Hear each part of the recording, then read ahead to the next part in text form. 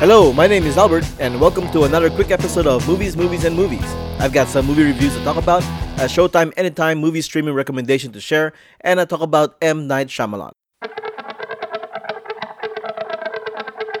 On my I Saw That Movie film review blog, which you can find on whowhatwhereswhy.com, I've got a few movie reviews to share here.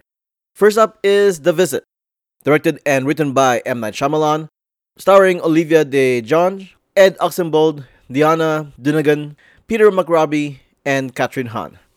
The two-camera documentary found footage style may be completely played out, but this movie is actually entertaining to watch.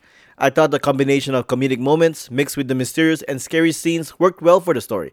The whole cast is great, and this might even be M. Night Shyamalan's best movie since 2000's Unbreakable. I enjoyed The Visit.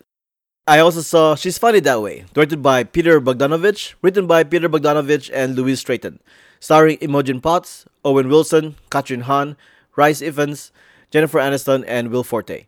This movie is pretty much a throwback to the screwball comedies that were very common in cinema many decades ago. It has one of those stories where everybody seems to be connected in one way or another somehow, in a it's a small world kind of way.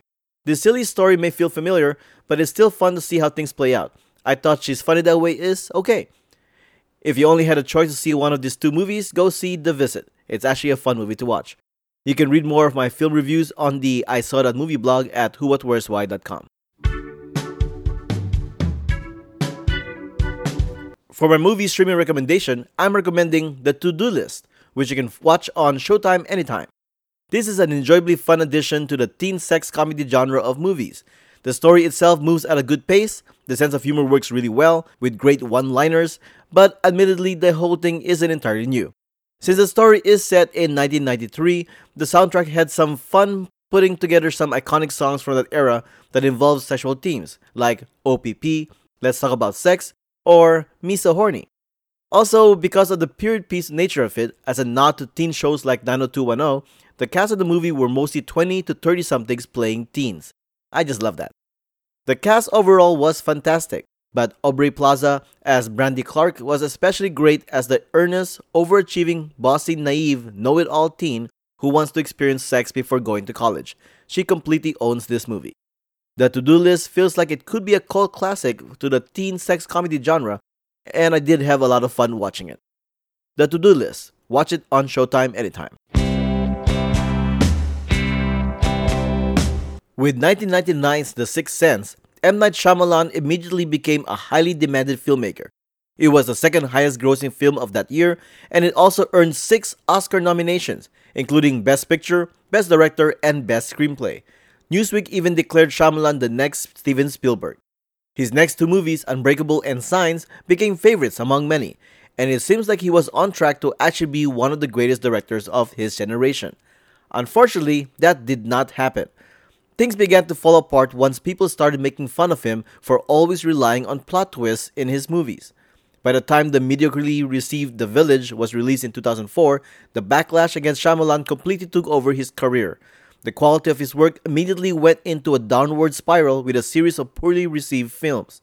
It didn't help that he seemed oblivious to all the criticism and was quick to defend himself, pointing the blame towards the people who he claims just didn't get his movies and are being unfair to him. However, even the actors he's worked with have openly criticized him, like Mark Wahlberg admitting that 2008's The Happening was a bad movie, and he was the main actor for that. Shyamalan had a solid chance to improve on his public reputation with one movie project, 2010's The Last Airbender.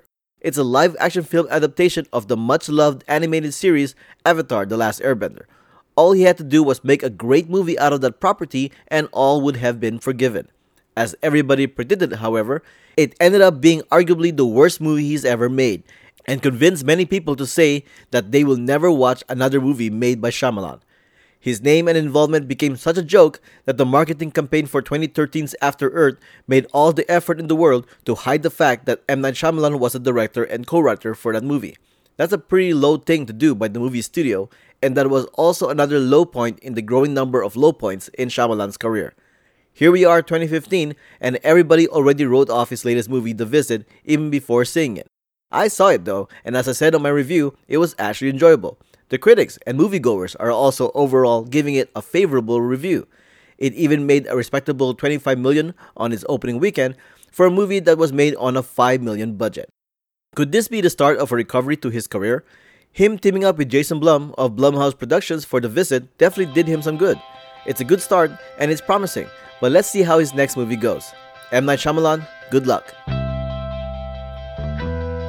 Thanks for listening. My name is Albert Patrick and you can find me on Twitter and Instagram at Albert5x5. Send comments to whowhatwhereswhy@gmail.com via social media or through the website. Rate and subscribe to our shows on iTunes.